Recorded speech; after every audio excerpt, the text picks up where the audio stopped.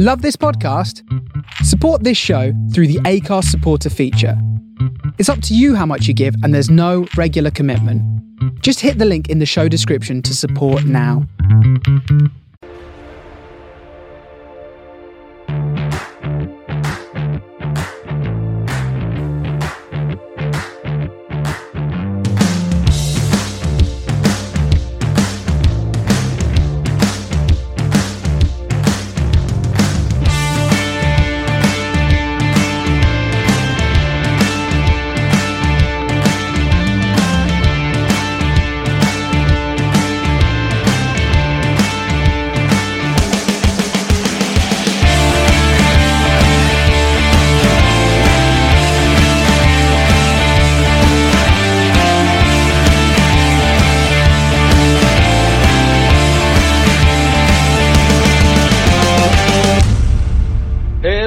Welcome back to the Man on the Post Weekend Review Show. I'm your host Ali, and joining me as always we have Si and Dave. How are we, chaps? Not too bad, thank you. Yeah, fine, thank you, Ali. How are you? I'm a bit stuffy, but yeah, I'm alright. A good weekend, almost, for the three of us. At least you got a bit of excitement, Dave. Well, that's what it's all about. Yeah. A bit of excitement. Well, hopefully it's a sign of things to come for yourselves. Before we get started on the football, and before we get back to the new quiz, just a reminder that the music you heard in the intro was brought to you by Apollo Junction, the song Light Up the Sky, and we will get the full song again at the end, so be sure to check them out on Spotify. Just a quick advert interruption here for you. I'm your host Ali, as you've heard me as we introduced the pod. Just to let you know that this podcast is supported by Manscaped, who is the best in men's below-the-waist grooming. Champions of the world, you may say. Manscaped offers precise engineered tools for your family jewels. Manscaped have just launched their 4th generation trimmer, the Lawnmower 4.0. You heard that right, the 4.0. Join over 2 million men worldwide who trust Manscaped. And with this, we have an exclusive offer for you. Enter the code MOTP at checkout at manscaped.com and you will receive 20% off and free worldwide shipping. Now, gentlemen, I don't know if you knew much about Manscaped prior to this, but I am a current customer of Manscaped, so to get the 4.0 from them, it's been an absolute delight. Simon, as a bald man yourself, you must be delighted with this, to see this. You can't stop using your shiny balls and your shiny head. You can't use the same razor for both. You certainly can't, no, and I do need something to keep what little hair follicles I have trimmed down, so it sounds right up my street, this. It's genuinely, it's like Dave, you said it before, it's a weird conversation to have, just men talking about balls.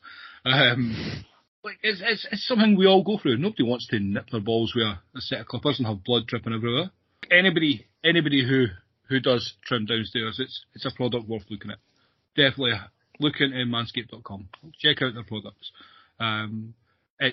There's a wireless charging, there's a light on it if you want to be strange or surprise your wife.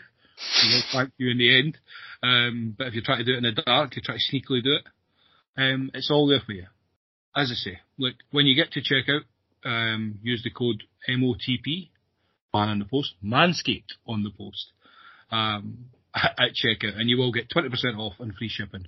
And as we say, your balls will thank you. Back over to the guys. Right, chaps, week 2 of the quiz. Dave, as reigning champion again, with your Alan Partridge TV show. Your questions will remain the same. Simon, what is your chosen topic for this week? It's stereophonics. So glad you said that, just in case that went wrong. Right, Dave, since you are defending champion, I assume you would like to go first? Yeah, why not? Right, so question 1 for yourself then, Dave.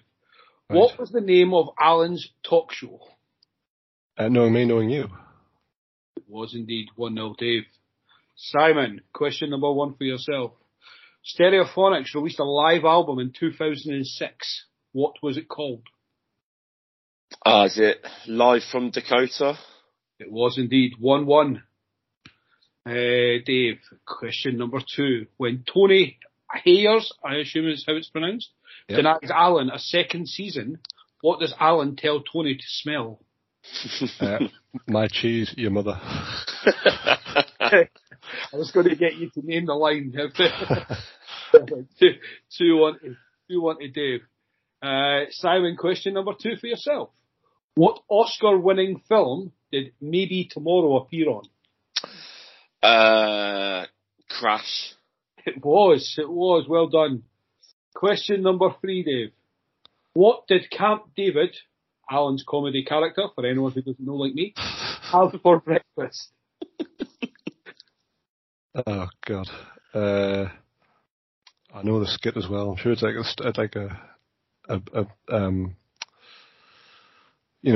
a break in between parts of his radio show. I think I know this. I think it is. I think he's come back to me.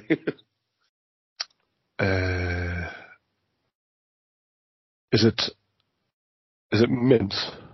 It is indeed. Do you know what? I really don't mind if I lose this week. I'm quite happy to hear more Alan Partridge questions.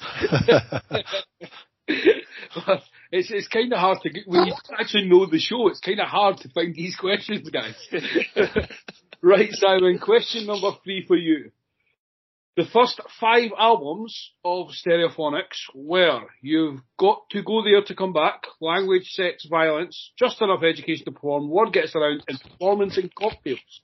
Can you put them in chronological order from first to last? Yeah, so it's Word Gets Around, Yep. then Performance in Cocktails, Yep. Just Enough Education to Perform, Yep. Gotta Go There to Come Back, Language, Sex, Violence, of it. Correct. 3-3. Glad I've got a sudden death question here, by the way. Question number 4 for yourself, Dave. What song does Alan sing to Jill on Valentine's Day? Why do birds suddenly appear? Oh, I've got it as Close to You. That is the song. Okay, that's fine. I'll give you that then. Sheer moment of panic coming up there. Right, question number 4 for yourself then, Simon. What song are these lyrics from?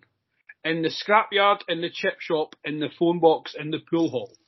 1,000 Trees. Indeed. 4-4. Question number 5, Dave. What is the music playing in Alan's car when he takes Lynn to visit her mum's grave? Oh, that's a stinker, because it's an instrumental, so like... what's it called? It's... I can picture him doing it. I know, I can picture him doing it. I can't think what the song's called. I'm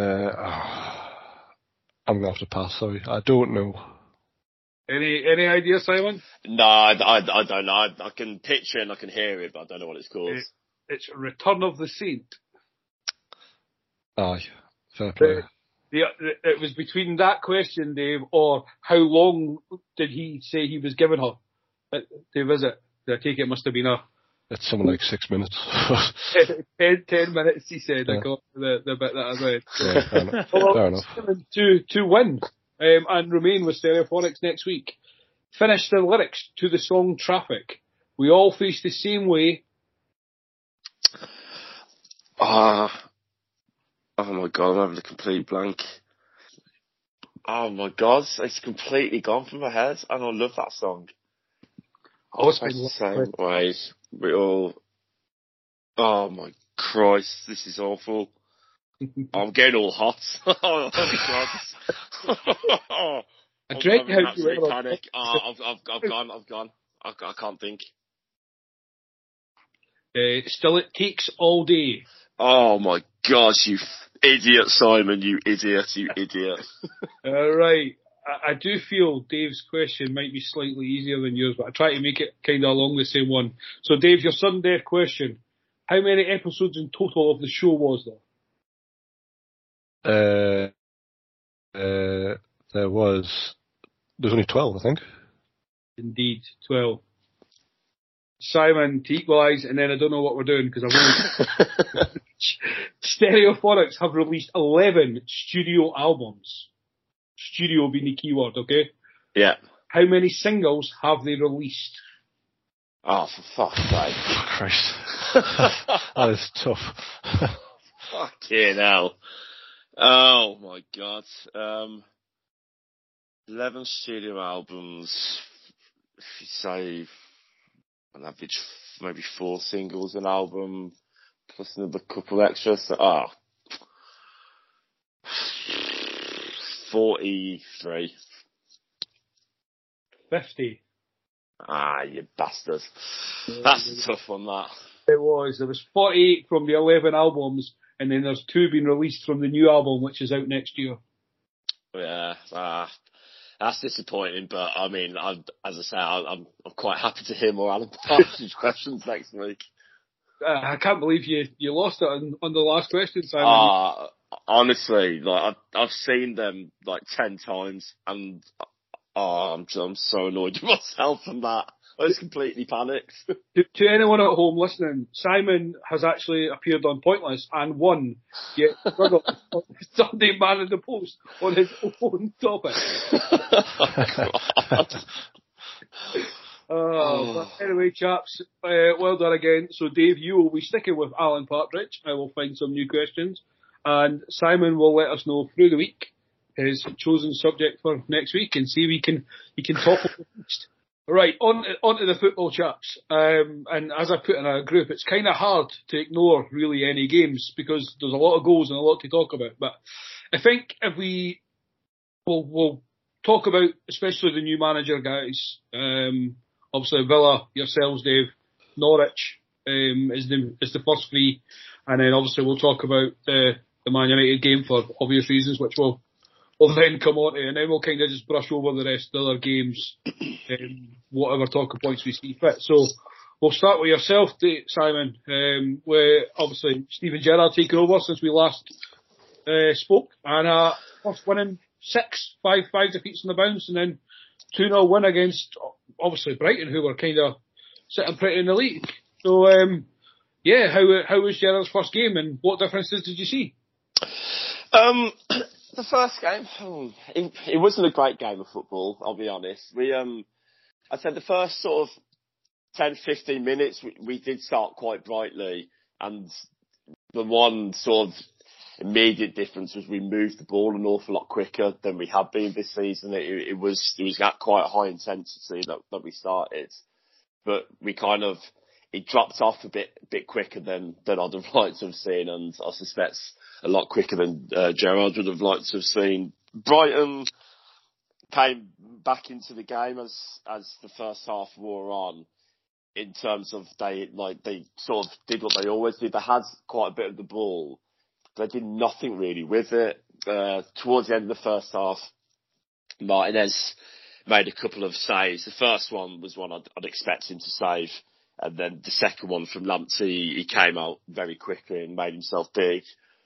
And then the second half, it just looked like it was petering out into a boring 0-0, which, to be fair, like, I sort of turned to my brother as we were watching it and saying, even if this does peter out 0-0, at least it stops the rot.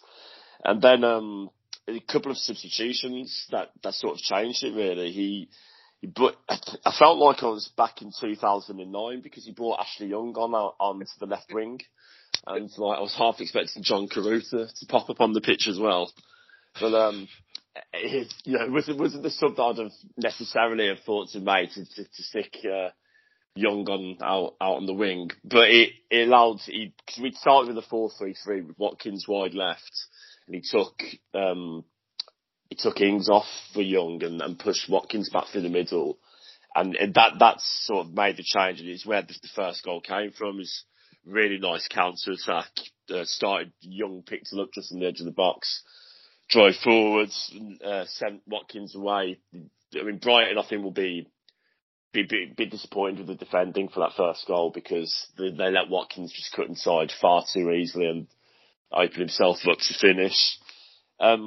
So that was, I think, the 84th minute, maybe. I think we went 1-0 up. And what I really did like after that was, we didn't, we lost 5 games in a row. You go 1-0 up with 5-6 minutes to go. You'd be forgiven for thinking, right, let's just sit back and try and see this out. But they didn't. Actually, once we went 1-0 up, it was like, right, come on, let's go get a second and finish the game off, which we did. Tyrone Mings with a lovely little finish. I've got to say he was excellent. Actually, he's had hasn't been great in the last couple of weeks, but he played really, really well yesterday and sort of dealt with anything that Brighton did offer. And then even then, once we went 2-0 up, again they pushed forward and we nearly got a third. So Leon Bailey drew a good save from their keeper. So it wasn't spectacular, but having lost 5 in a row, we didn't need a spectacular performance. It's all about the results and just getting that clean sheet. Just the confidence boost that will give. We've got Crystal Palace away next weekend, which will be a difficult game. They've been playing well, but it's a game that we're more than capable of going and winning, and just having that confidence boost from that result yesterday, hopefully, can sort of reignite our season. So, there's still plenty of work to do, and I think he'll have instantly looked at that central midfield. I mean, I've been saying all season, saying in the summer, we need to sign a big fucker in the midfield. And you're watching the game yesterday, I was thinking, God, I'd love to have like Bissouma in our midfield and just have him as that base to allow McGinn, Ramsey, Louise to push forward. So that's an area that Gerrard, I think, would definitely want to address in January. But good start, can't complain. Yeah, see, on McGinn, obviously, I feel McGinn's loved more by non-Villa fans than Villa fans. Obviously, because you watch him a lot more closely than the rest of us, so we only kind of see the good points, sort of thing. But obviously, the Villa podcast that I listened to, they were talking about, obviously, he plays very attacking for Scotland. Almost in the number 10 role, just kind of box to box, like energetic. And they said that they would rather see him doing that for Villa, which obviously requires you signing a midfielder, which I think should be your priority come January or at least the summer regardless. So, I mean, what's your thoughts on McGinn overall? I love McGinn. I'm one of his biggest fans. I mean, I still can't believe we got him for 2.25 million. I think that's an outrageous sum of money to pay for him.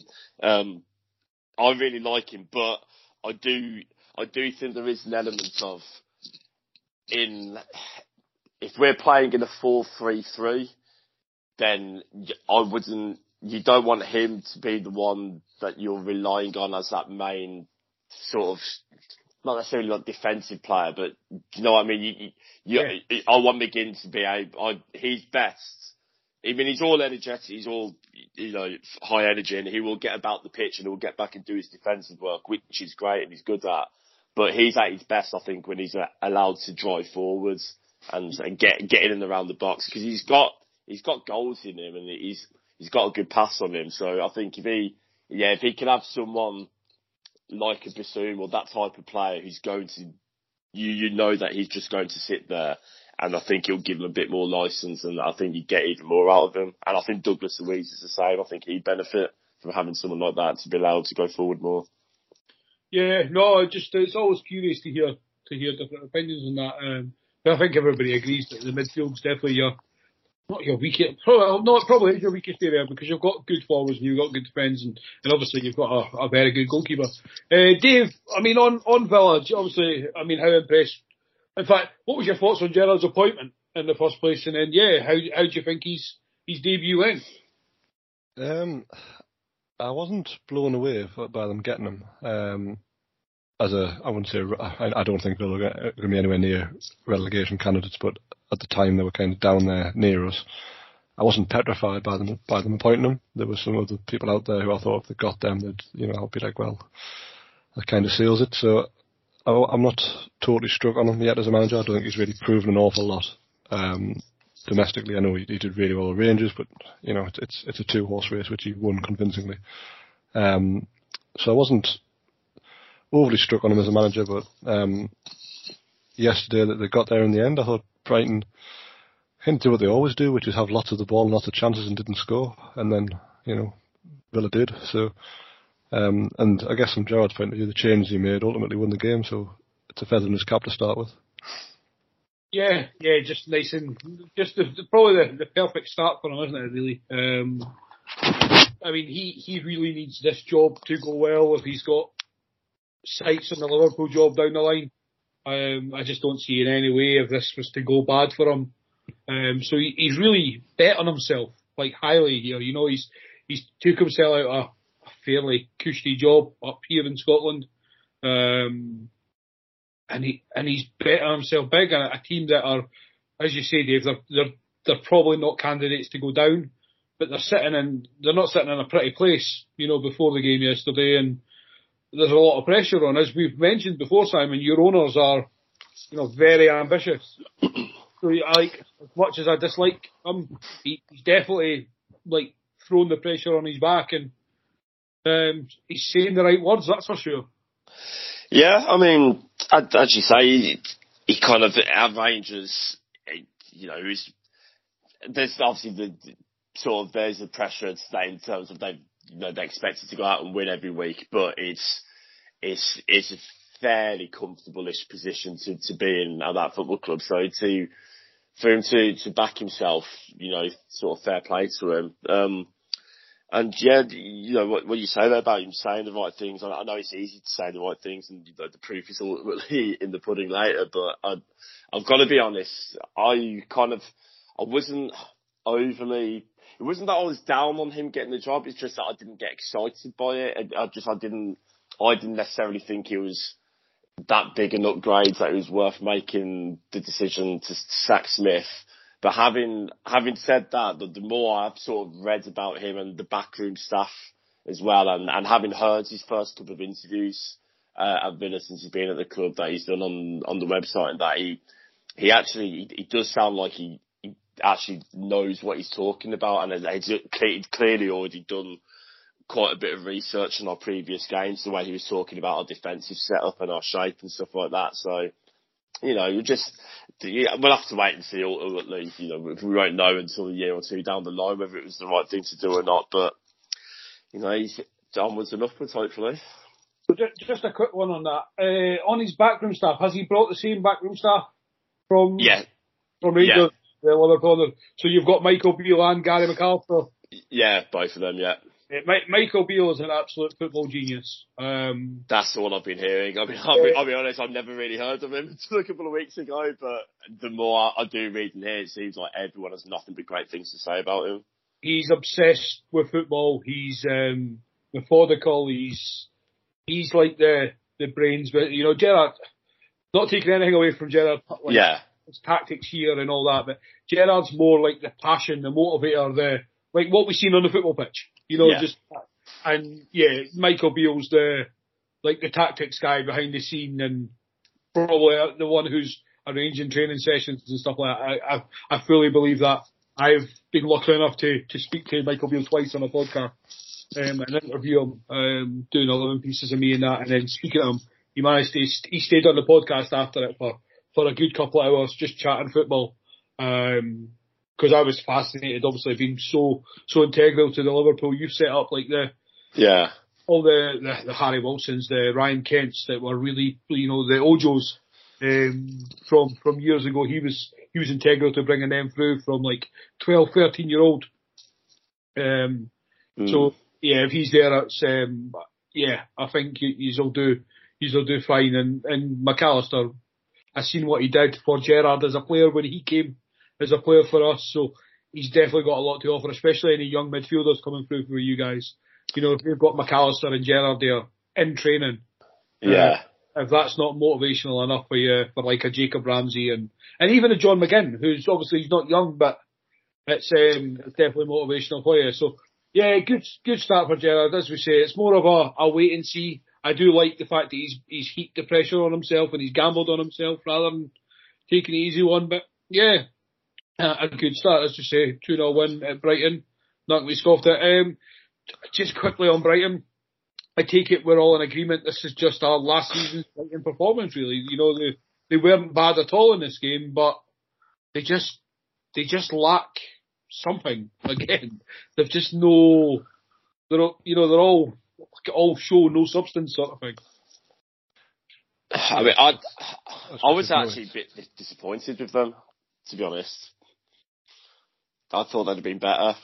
Like they had a lot of possession, but it's only after the game when I saw the stats and I saw that they had a lot of possession, because watching it didn't feel like it. And he's looking back, it's because it's just their defenders are passing it to each other. I was disappointed. I expected a bit more from them, if I'm being honest. Well, that's it. I thought the same after they only drew with us just before the international break.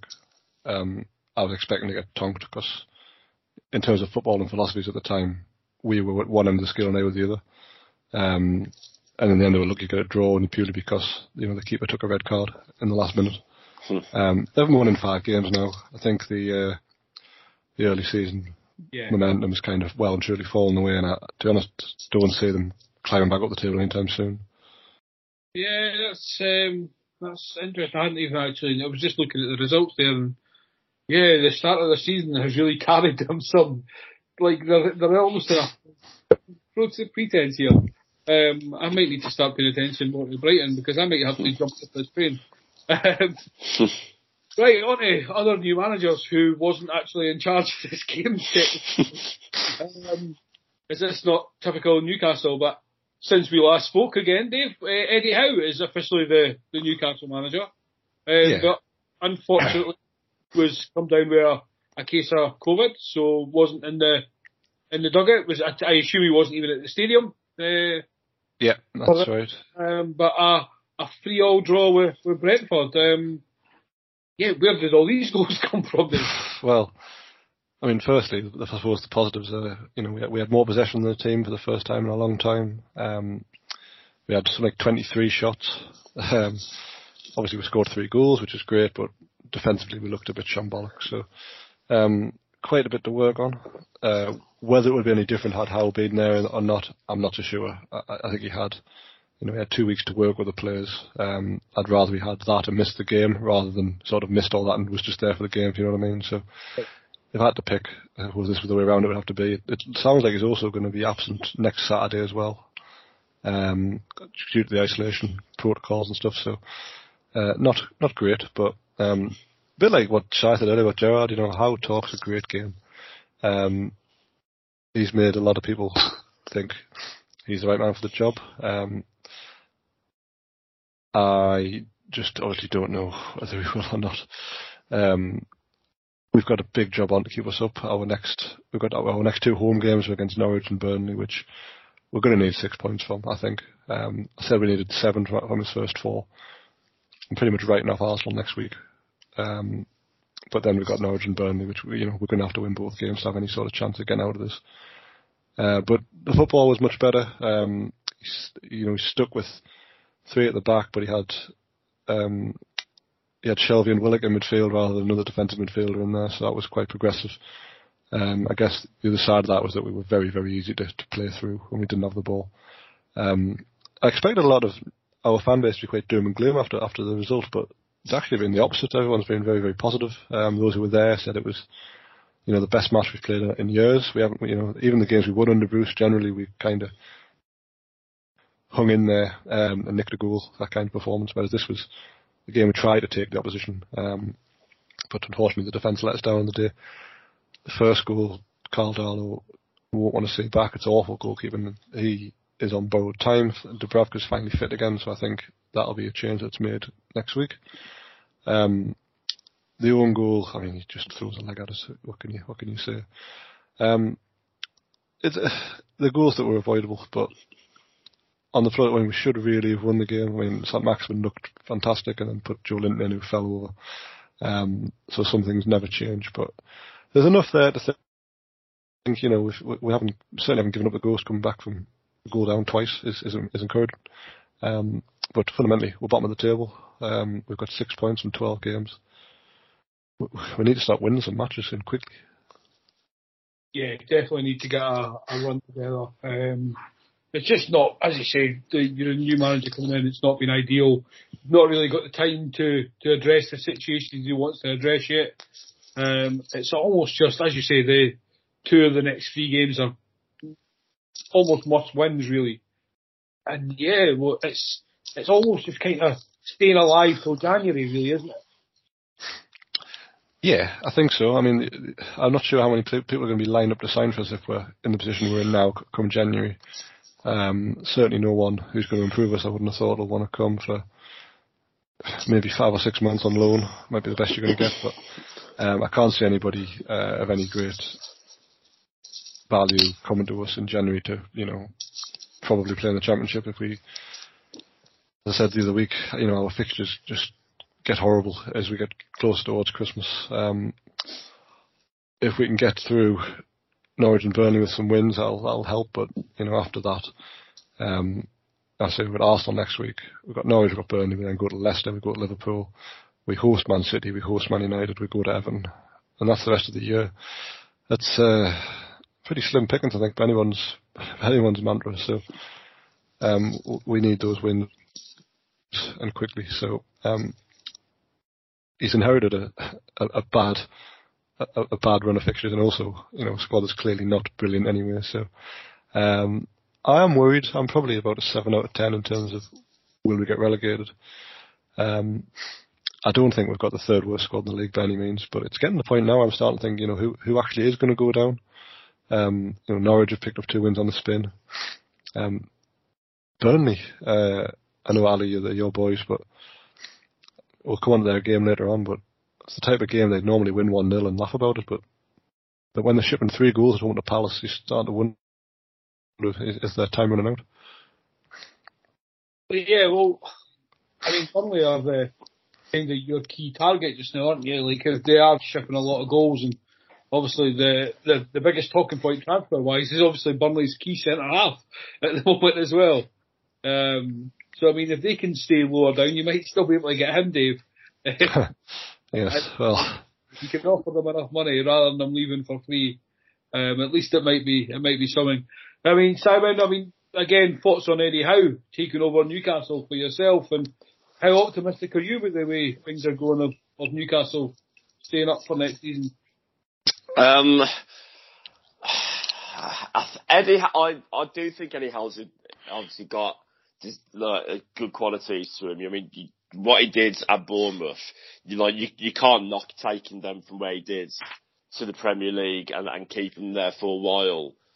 My concern, if looking at it from like an outside point of view, is that whilst this Bournemouth team played good football, they were awful defensively. They always conceded 60-odd goals a season, and you almost sort of saw, like, oh no, he wasn't there himself yesterday, but you almost saw that encapsulated in that game yesterday. But all of a sudden, they looked like, they were on the front foot and committing men forwards, but just not great defensively. And I don't think that is a particularly good defence for the Premier League that they've got at Newcastle now. I think the majority of them, if I'm not wrong, were still with you when you went up from the Championship. Is that right?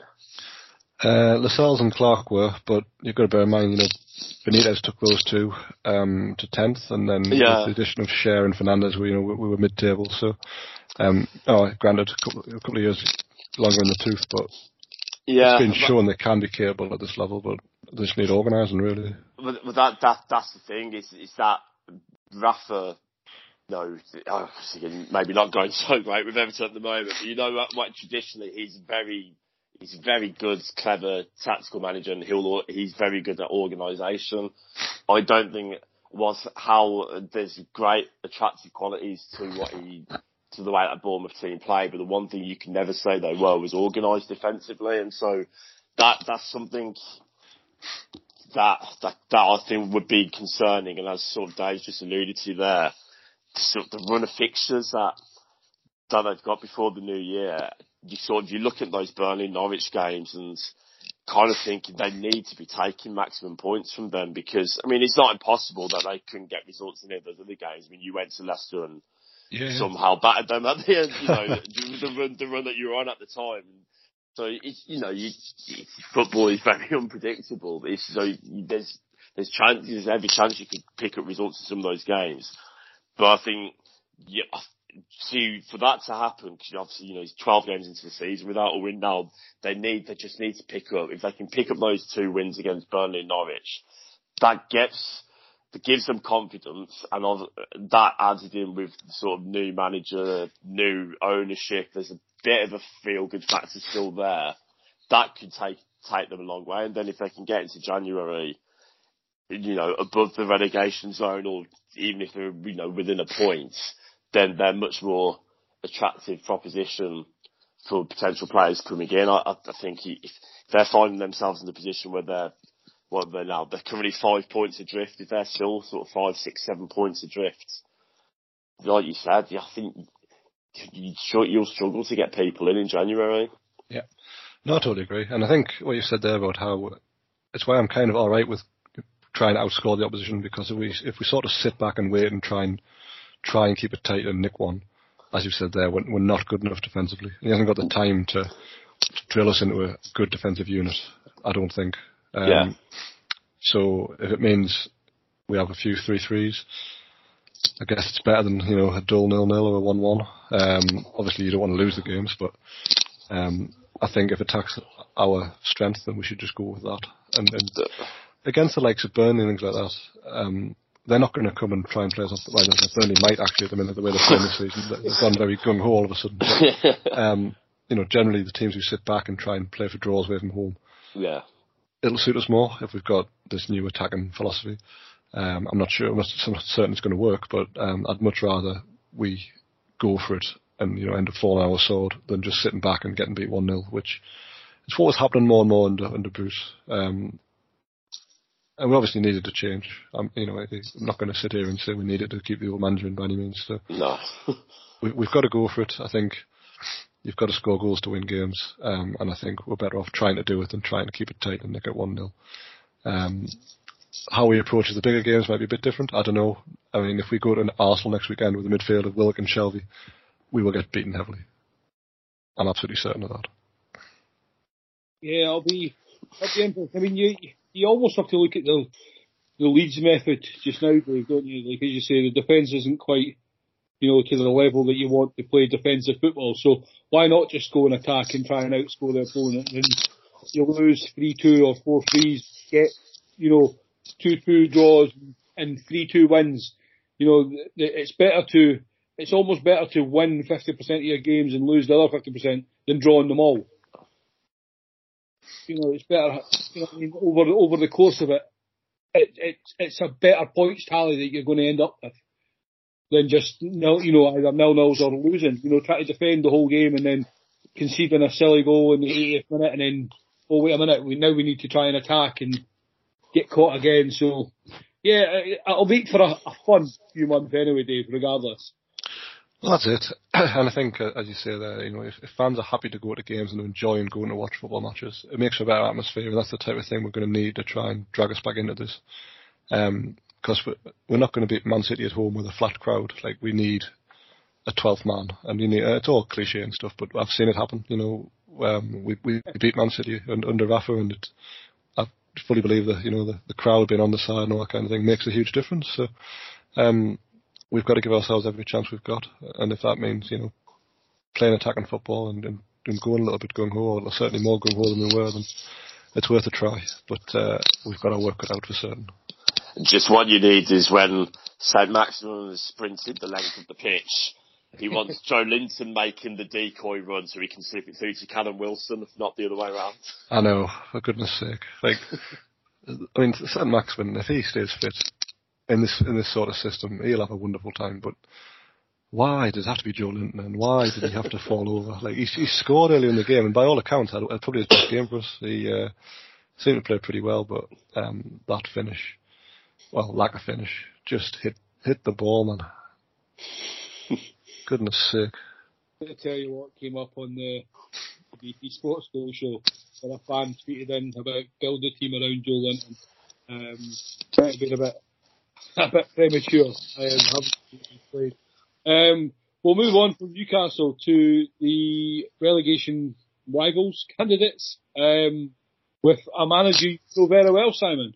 So Norwich City appointed the 2-week removed fired Dean Smith. I think it's a great appointment, but it's rather strange that you would fire a manager and hire somebody who's just been fired for being in the relegation zone. Very strange. I do think, again, as much as I crapped on Dean Smith when he was at yourselves, Simon, that it wasn't for his lack of managerial ability. It was just more, I believe he took and used as far as his ability could. And I think Norwich are in the right position for a manager like Dean Smith. So, I mean, I'll come to you first, because obviously you've got the most experience with Dean Smith here, but a 2-1 win in his debut as manager. Yeah, no, I agree. I think it's a really sensible appointment for them. But when I was down at the England game last week, one of the lads that I go with, he's a Norwich fan, and we were chatting. I was chatting about Dean Smith with him, and he was kind of like how most Norwich fans online seem to be. Like he seemed like a bit sort of down on it, and I was trying to explain to him that I think you should be very grateful to have him available to go to, because the choice between him and Frank Lampard, no choice at all. You know, it's unlikely. I think he'll keep them up. He's got experience of keeping a team up. He kept us up in our first year, but I don't think they've got the quality to do it. But I think they've probably made that appointment sort of knowing that, well, you know, he's given us a half a chance of maybe staying up. But if we do go down, he'll be pretty well placed to take us back up. He's got the experience of getting a team promoted. So, as far as the appointment goes, I think it was a smart one, and he got off to a perfect start with the win yesterday. I mean, to be honest, I'm only sort of seeing the brief highlights and match of the day, so I don't really know too much about how well Southampton may have played or not. But from Norwich's point of view, back-to-back wins. Bit of momentum now, and I'm not sure who the next sort of coming fixture. I know they've got obviously Newcastle coming up soon, but they're only now 3 points off safety, and you're looking at the sort of bottom end of the table. You know, you maybe look at that bottom four. There's not many wins between any of them. None of them have really started off that well, so they've given themselves, I think they've got, put it this way, they've got a much better chance of staying up now, I think, with Dean Smith in charge than had they stuck with Barker for the rest of the season. Yeah, they definitely need to change, didn't they? I think there's sort of like a losing culture under Farker, especially going at Premier League level. What was it, 5 and 46 or something like that, or 6 and 46 or whatever it was? But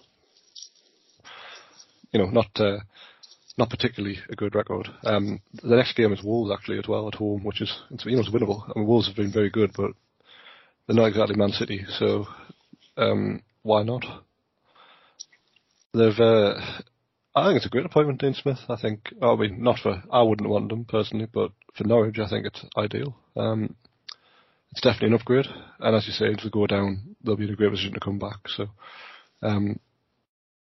they've given themselves a chance, which is what I was saying before. 2 wins. We had Norwich written off weeks ago. They've won 2 on the spin. All of a sudden, we're saying, well, it could be worse. They're only 3 points away from safety, so it's all about getting those wins on the board as quick as possible. Yeah, no, I completely agree. Especially that's a good win yesterday against not high flying Southampton, but they're confident. Their tails had been up. As of like the performances had started to kind of come back for themselves, and we were not quite high on them, but we certainly weren't down on them, considering, as you say, we'd written Norwich completely, like the lowest points total ever, just a few. Yeah, I mean, I really don't know what to add. I do, as I say, I'm convinced they've made probably the perfect appointment for Norwich. I still find the whole situation weird.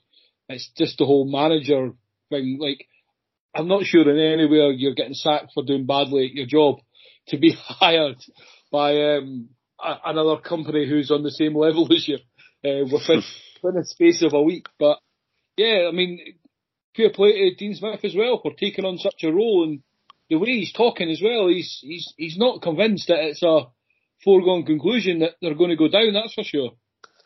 No, well, I mean, as I say, our first year back when we stayed up, I think with 4 games to go, we were 7 points adrift with 4 games to go. So, I think everyone, you can be like, oh, it's basically written us off. I think everyone pretty much thought, well, Villa are gone, and we stayed up. Somehow we stayed up. So I think he's got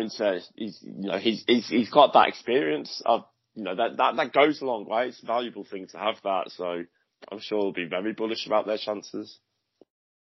Yeah, so moving on off that, I was going to move on to Spurs, but actually Conte was in charge the last time we did the podcast, so nobody actually cares about Spurs. So let's go on to the Manchester United game. One for pure shits and giggles, because I'm sure all 3 of us enjoyed the scoreline thoroughly. Couple of talking points in this. Harry Maguire and his "what you saying about me now" celebration for England. Shut the fuck up, you slabhead. And then, obviously, come the end of it, Watford finally were the demise of Ole Solskjaer, who has left his post today. Dave, will come to you first. How good was this game? Well, it was action-packed from the first minute, really. I mean, you say everyone enjoyed the score. I could have done with Man United win this, to be honest, with the way the table's looking. Watford have pulled out a 5-2 win at Everton and a 4-1 win against Man United. Without those points, they'd have 7 points and be down there with us. So they're a funny team to work out, Watford, aren't they? They've had some incredible results, but they've also had some stinkers. So I really don't know what to make of them. We're 12 games in. So I suppose, let's praise Watford first. They got at Man United. They did what you have to do, which is press them and expose people like Harry Maguire, who has, seemingly no sense of I'm playing against San Marino and Albania, so I probably won't over-egg this. And then obviously it was inevitable he was going to make some sort of error following that ridiculous celebration.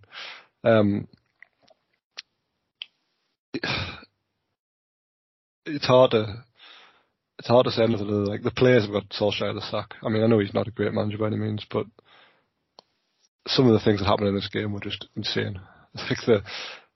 The Maguire one's just one example of many, but it's been coming for months now, hasn't it? Man United haven't played well for pretty much any game, to be honest. Even the games they win, they tend to ride their luck a bit. It's quite amusing seeing them having the 3rd worst defence in the league, joint with Leicester in 3rd, despite being 8th in the table. It's just not like them. And I don't know who they're going to appoint. I know Carrick's got the job on an interim basis, but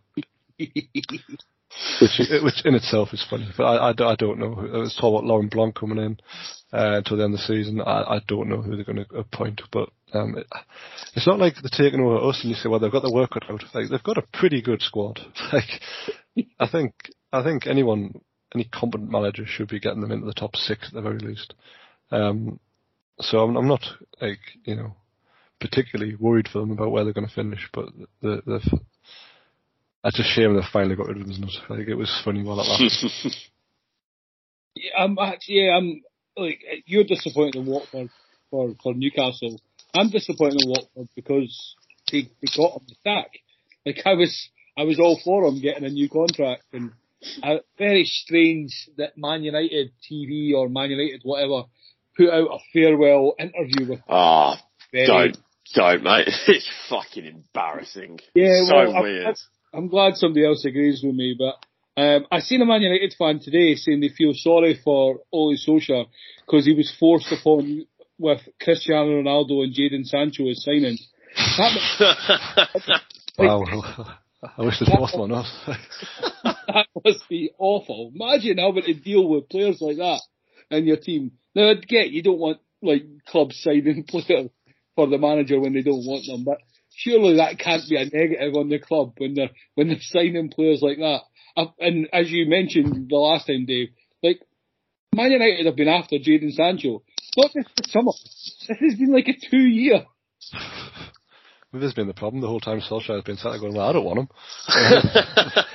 and eventually they managed to grind him down. He's like, well, I told you.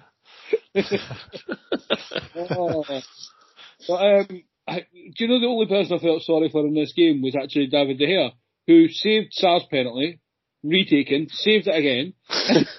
They still get beat 5-1, 4-1. But as you say, Dave, Watford are, like, Man United are a farce. I do believe we have a proper manager in charge. A proper manager, not Michael Carrick. I'm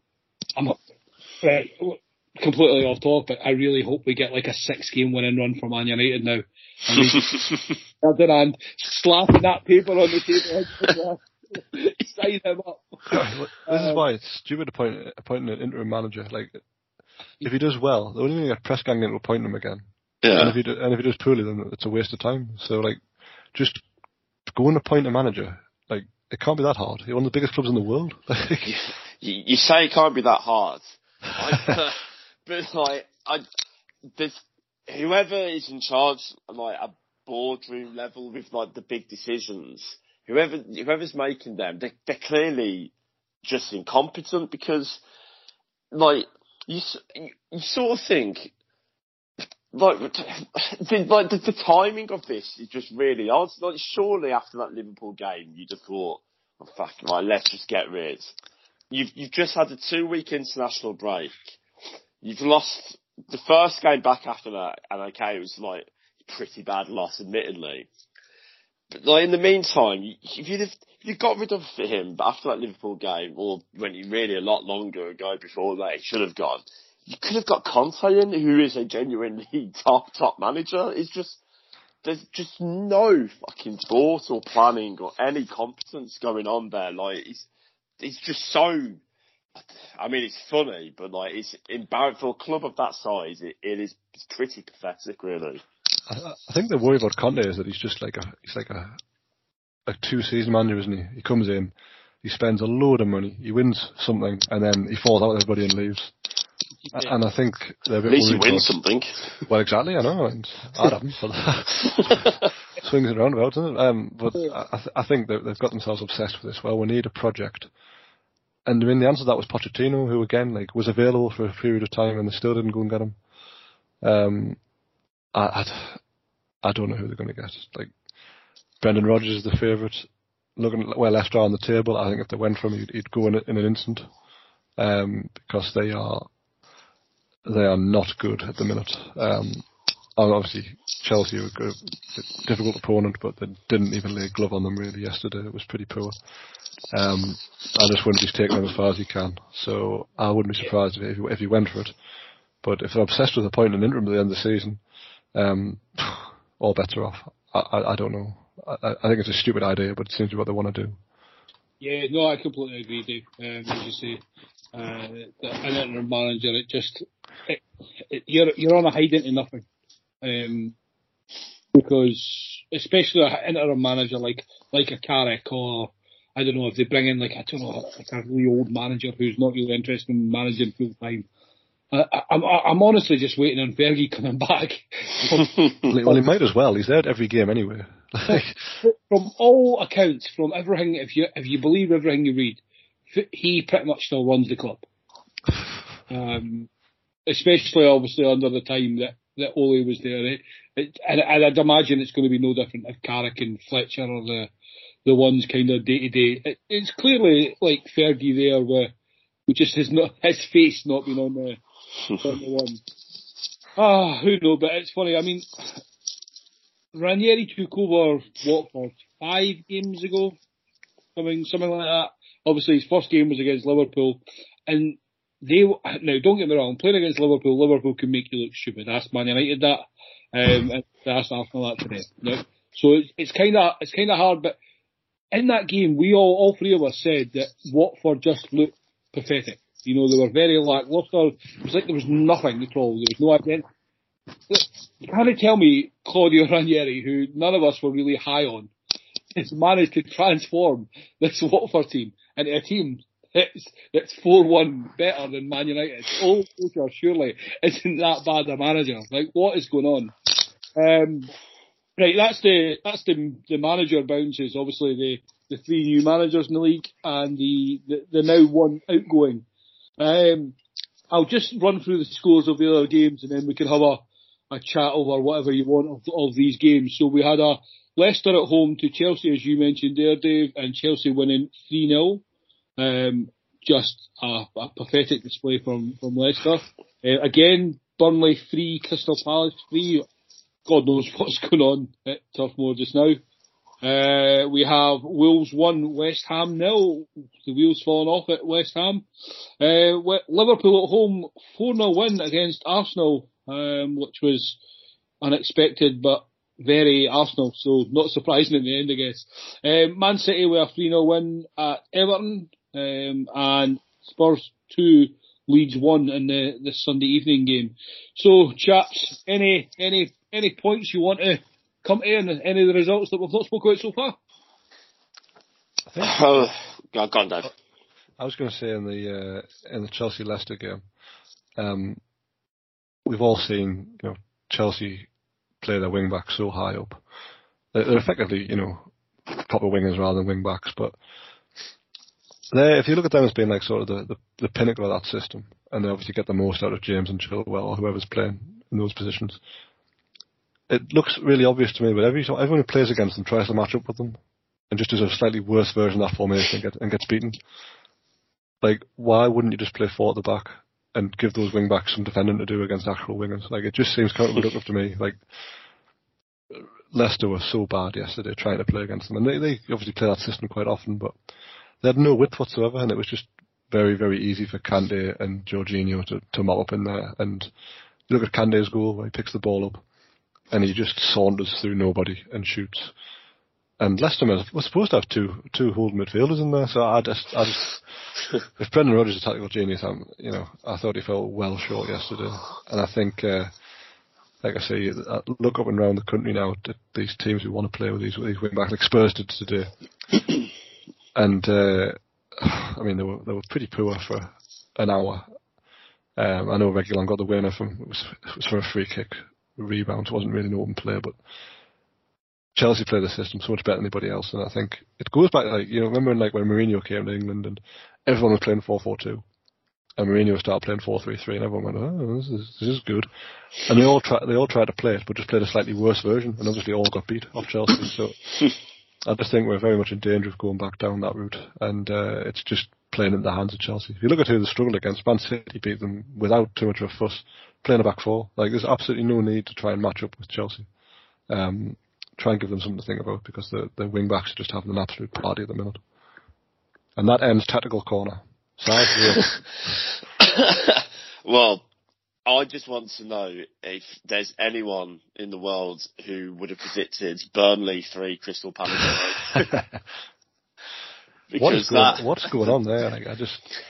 They've signed one foreign player, and all of a sudden they think they're bloody like Barcelona in 2003. Like, it's just insane. Is that 2 home games in a row that they've scored 3? Yeah, I think it is. Yeah. I suppose it's finally nice for the crowd at Turf Moor to see entertaining football on a regular basis. That Max Cornet, that goal was fucking outstanding, wasn't it? I mean, he's so good, and he's like, I don't know how he'd end up there. I was just going to say, I think we said it the other week.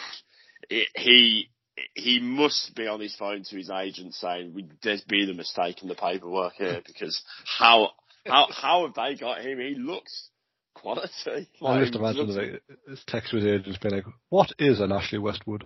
And it's just so odd. Yeah, I mean, to be fair, like, sort of watching the highlights of the match of the day, it looked like a cracking game of football. Which, if you'd have said, like, if you said last season, you'd want Burnley Palace would be like first on match of the day or something, because of the 6-goal thriller, you'd be like, all right, son, you lay off the shanties, mate. That's it. And I'm not sure what was worse in that game, to be fair, chaps. Christian Benteke scored twice, which is still bamboozling to me. Or the fact that the 2 centre-halves at Burnley had 2 assists and a goal between them. No, that's less surprising, isn't it? Like, that's the Burnley way. But Palace are great. Like, really enjoyable to watch. Maybe not defensively, but they're quite, again, our boy Gallagher got his England cap, which is well deserved. It's they've got a lot going for them in the 10th. Like we said the other week, they've only lost twice, so they're really hard to beat as well. So I think they'll be only going up the table, to be honest. I don't see any reason for them to fall down the table the way they're playing. There's a lot to like about them. Like I said, Burnley, I kind of hope this is their time to go down for many reasons, but they're very different now in that they score goals. But they also ship a lot of goals, so I'm not really sure how that's going to help. If it makes you feel better, Dave, I will take Burnley going down if it means you guys staying up for the content, at least on the podcast. Yeah, that means a lot. We don't need to have Championship Corner, do we? Like that's the I struggle to keep the last thing this podcast needs. Let alone have a Championship segment every Sunday as well. I mean, I mentioned the wheels coming off at West Ham. Obviously, definitely not really happening, but couple of bad results in a row for West Ham. But nice to see Jimenez back in amongst the goals at Wolves. Wasn't the last result beating you? Like, yeah. They lost the week before that, hadn't they? They'd won 4 in a row before that. Before they did. Yeah, they battered us and then they beat you the week after. Yeah. Thought they had lost their last game. I think they drew in Europe in like the last minute, which probably felt like a defeat. Maybe you think like that. Maybe that's what it is. Yeah. I don't know. I mean, they're 4th. They're doing really well. Wolves are just a good side. Like it's a tough list to go. I mean, they're 6th. They're only just behind West Ham in the table. Very, very dull. Don't really have a lot of time for Wolves, but they're 6th. So fair play. And West Ham had beat Liverpool the week before. Yeah, just stupid West Ham.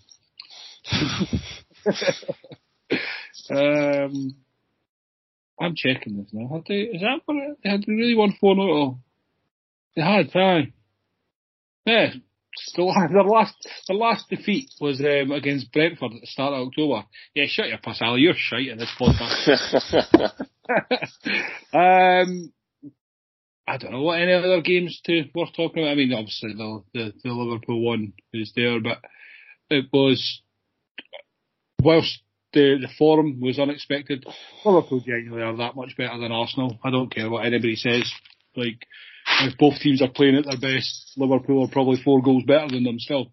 Yeah, no, it was a bit of a reminder for Arsenal that there's one thing beating a lot of fodder in the league, but they're still a mile away from the very, very top sides. Yeah, especially if they try to play that style. The Jota goal, I don't know if any of you guys have seen or watched the game. The Arsenal player just literally passed the ball to Jota on the edge of the 18. Yeah. And then the one defender jumped out the way, and Ramsdale thought, I'll jump out the way of this as well. on Ramsdale, okay, right. Credit to where credit's due. He's kind of shut a lot of people up in his time because we all mocked him and mocked Arsenal for signing them. But he doesn't actually make many saves that he shouldn't save. Like, the saves he's making are the ones that he genuinely should save. I don't get some of the loving that he's getting. He reminded me a bit of Pickford yesterday, in that he was like, he made a couple of routine saves and he was sort of like acting the big lad about it, and then for Mane's header. Yeah, how did he not save that? Like, if he just dives like a normal human, he saves it. But for some reason, he tried to, when The Rock takes a stunner, he tried to do that like kind of dive, and I don't really know why. Like, there's absolutely no reason for it whatsoever, and obviously it went in. And there was one where Alexander Arnold cut in on his left and blasted it. It was going a mile over the bar and he tipped it over. And it acted like it was Gordon Banks tipping that Pele header wide. Like, it was such an overreaction. But I mean, he shut me up really. I thought he'd been really, really good for most of his time at Arsenal. Far better than I thought he was at Bournemouth. But I thought it's gone to his head a little bit yesterday watching him. Yeah, he did a Harry Maguire or not. Yeah. Trent was phenomenal in this game.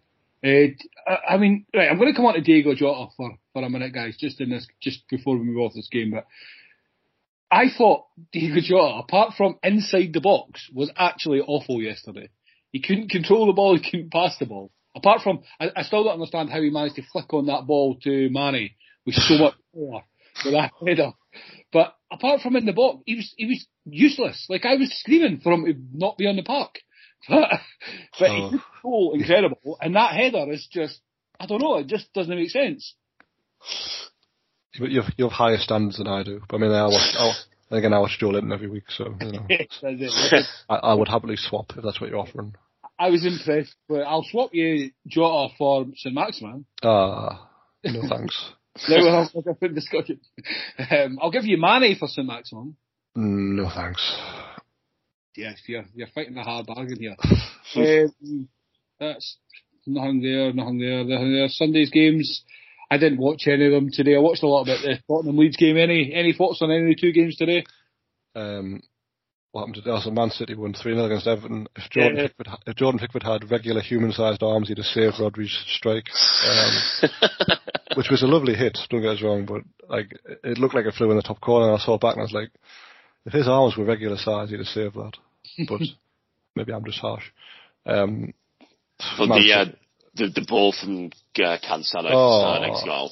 He's absolutely, he's unreal, really. Like, he must be the most creative right-footed left-back in the world, which is a very niche Venn diagram, I admit. But like, he is Philip Lahm's the only other one I can think of in the last 20 years. But no, he's so good. What a ball! And even Sterling couldn't miss, which he then proved later on. That he could miss. The ball for the goalkeeper. That was very generous. Very generous indeed. But I mean, Man City and Chelsea look unpenetrable, if that's a word, whereas Liverpool look, as usual, the most thrilling to watch. I'm hoping it'll be a good 3-horse race. I don't think West Ham will keep up the pace. I know they're obviously 6 points off the top of the minute, but I don't think they'll be in the title hunt. I think they'll be in the European hunt, but I don't think they'll be anywhere near the title spaces. So I think those three are comfortably the better teams in the league. They've all got, I mean, Chelsea have conceded 4 goals in 12 games. It's pretty mad, like. I mean, it's a pretty good record. I'm beginning to think this computer might be onto something. He mocked it when it said it was only conceded 3 more goals, but right now it's looking fairly likely. We obviously spoke of Courtney last week, and you mentioned earlier, Dave, about the type of injury he is, but are you impressed at all with the 2 games? He's only had 2 games, but I think it was 0-0 last week in his first game, and then did he finish 2-0 today? They finished 2-1. They went behind now. I was just thinking, like, obviously Conte plays this wing-back system.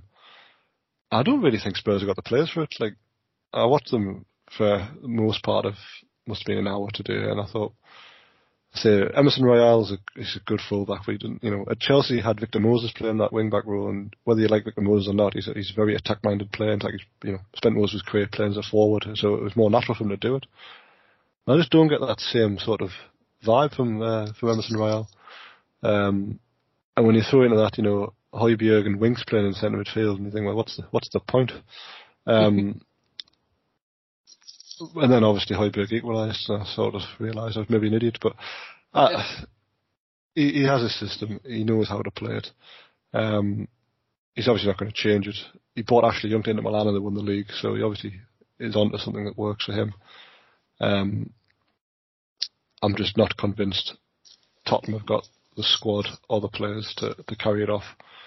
Luckily, he's only going to get through 6 more games, and he can go and buy more old wing backs who can fill the positions. Harry Kane still only has 1 league goal, which is hilarious. So yeah, I mean, he's a good manager, but you can't polish a turd, and that's where we're at with Tottenham for me. Yeah, no, completely fair. I think your issue with Højbjerg and Winks, I'm not sure Højbjerg is the issue. No, definitely not. I'm fairly confident that Harry Winks might be the solution by removing him from the team. But Kane looks so lacquer, he's not playing San Marino, so he just doesn't care. That is the story. Get him San Marino, get him Albania, and he will flourish. Yeah. I thought, like, the game today, I missed the first half of it, so I by all accounts, I think Tottenham were quite poor in the first half. Yeah. The second half, I kind of thought that there was only going to be one winner. I mean, it wasn't like they created like a hatful of great chances, but I think Leeds just didn't offer anything in that second half, and it felt, for me anyway, like when Spurs got the equaliser, that they go on and finish the game off. Oh yeah, Tottenham were a million times better in the second half, and that's not even exaggerating. Like, they were so poor for me in the first half. They didn't have a shot on target again, and they put that right within about 30 seconds in the second half. So if that's what Conte will bring them, then he might drag them up the table. But I think they're lagging a bit at the minute. Yeah, definitely. I can't imagine that he would have agreed to have taken that job, having turned it down in the summer, without being given assurances of some proper money to spend in January next summer. And because there's a bit of work needed doing to that squad. It just seems so negative to me to play. You could play 3 forwards, which is fine, and then obviously you're essentially a back 5, because I say the wing backs aren't the most attacking in the league by any means. Plus Højbjerg and Winks at home, like it doesn't seem right. When you got Ndombele and Ali and other more attacking midfielders available on the bench, but I don't know. That's what he wants to play. So I suppose there's no point in chopping changing your system. That's how it's going to be. That's how it's going to be. Yeah, I mean it's kind of the type of manager he is. He's kind of renowned for that kind of defensive system, and he's just going to hope.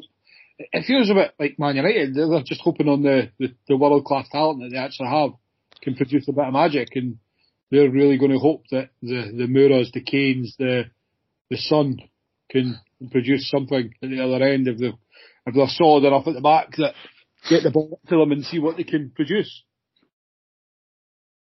Yeah, well, I mean, there's some logic in that, I guess, but I think Tottenham's play. Well, firstly, I mean, it's not markedly better than when Nuno was there for me, and it probably will be longer term. But to get Nuno out to bring this in, like it's not massively better straight away. But I guess there's a better long term plan there. Well, you'd like to think. Again, time will tell. Well, that brings us to the end of the results, chaps. Any other business you want to bring up? Nah, not too much I can think of. No, we've covered a lot, and I look forward to doing it all again next week. Yes, well, hopefully we'll so we can discuss more games rather than just the managers. But thank you once again for joining me, chaps. If you just want to let everybody know where they can find you and anything you're working on, I'll start with you, Dave. So you can find me on Twitter at cm798, and the website is cm798.co.uk. And Simon? So on Twitter it's at Sarah Regan, and for any of the fans, the Holtcast podcast, and the website for that is 7500toholts.com. And you can find us at Man in the Post on all your social media platforms. Chris and the gang will be back on Thursday/Friday morning with the Extra Time show. As Dave says, we will be back next Monday with your next weekend's review show. I think that's it podcast-wise. Be sure to give us a 5-star rating and review wherever you listen to your podcast. Subscribe, follow, like, whatever your device requires.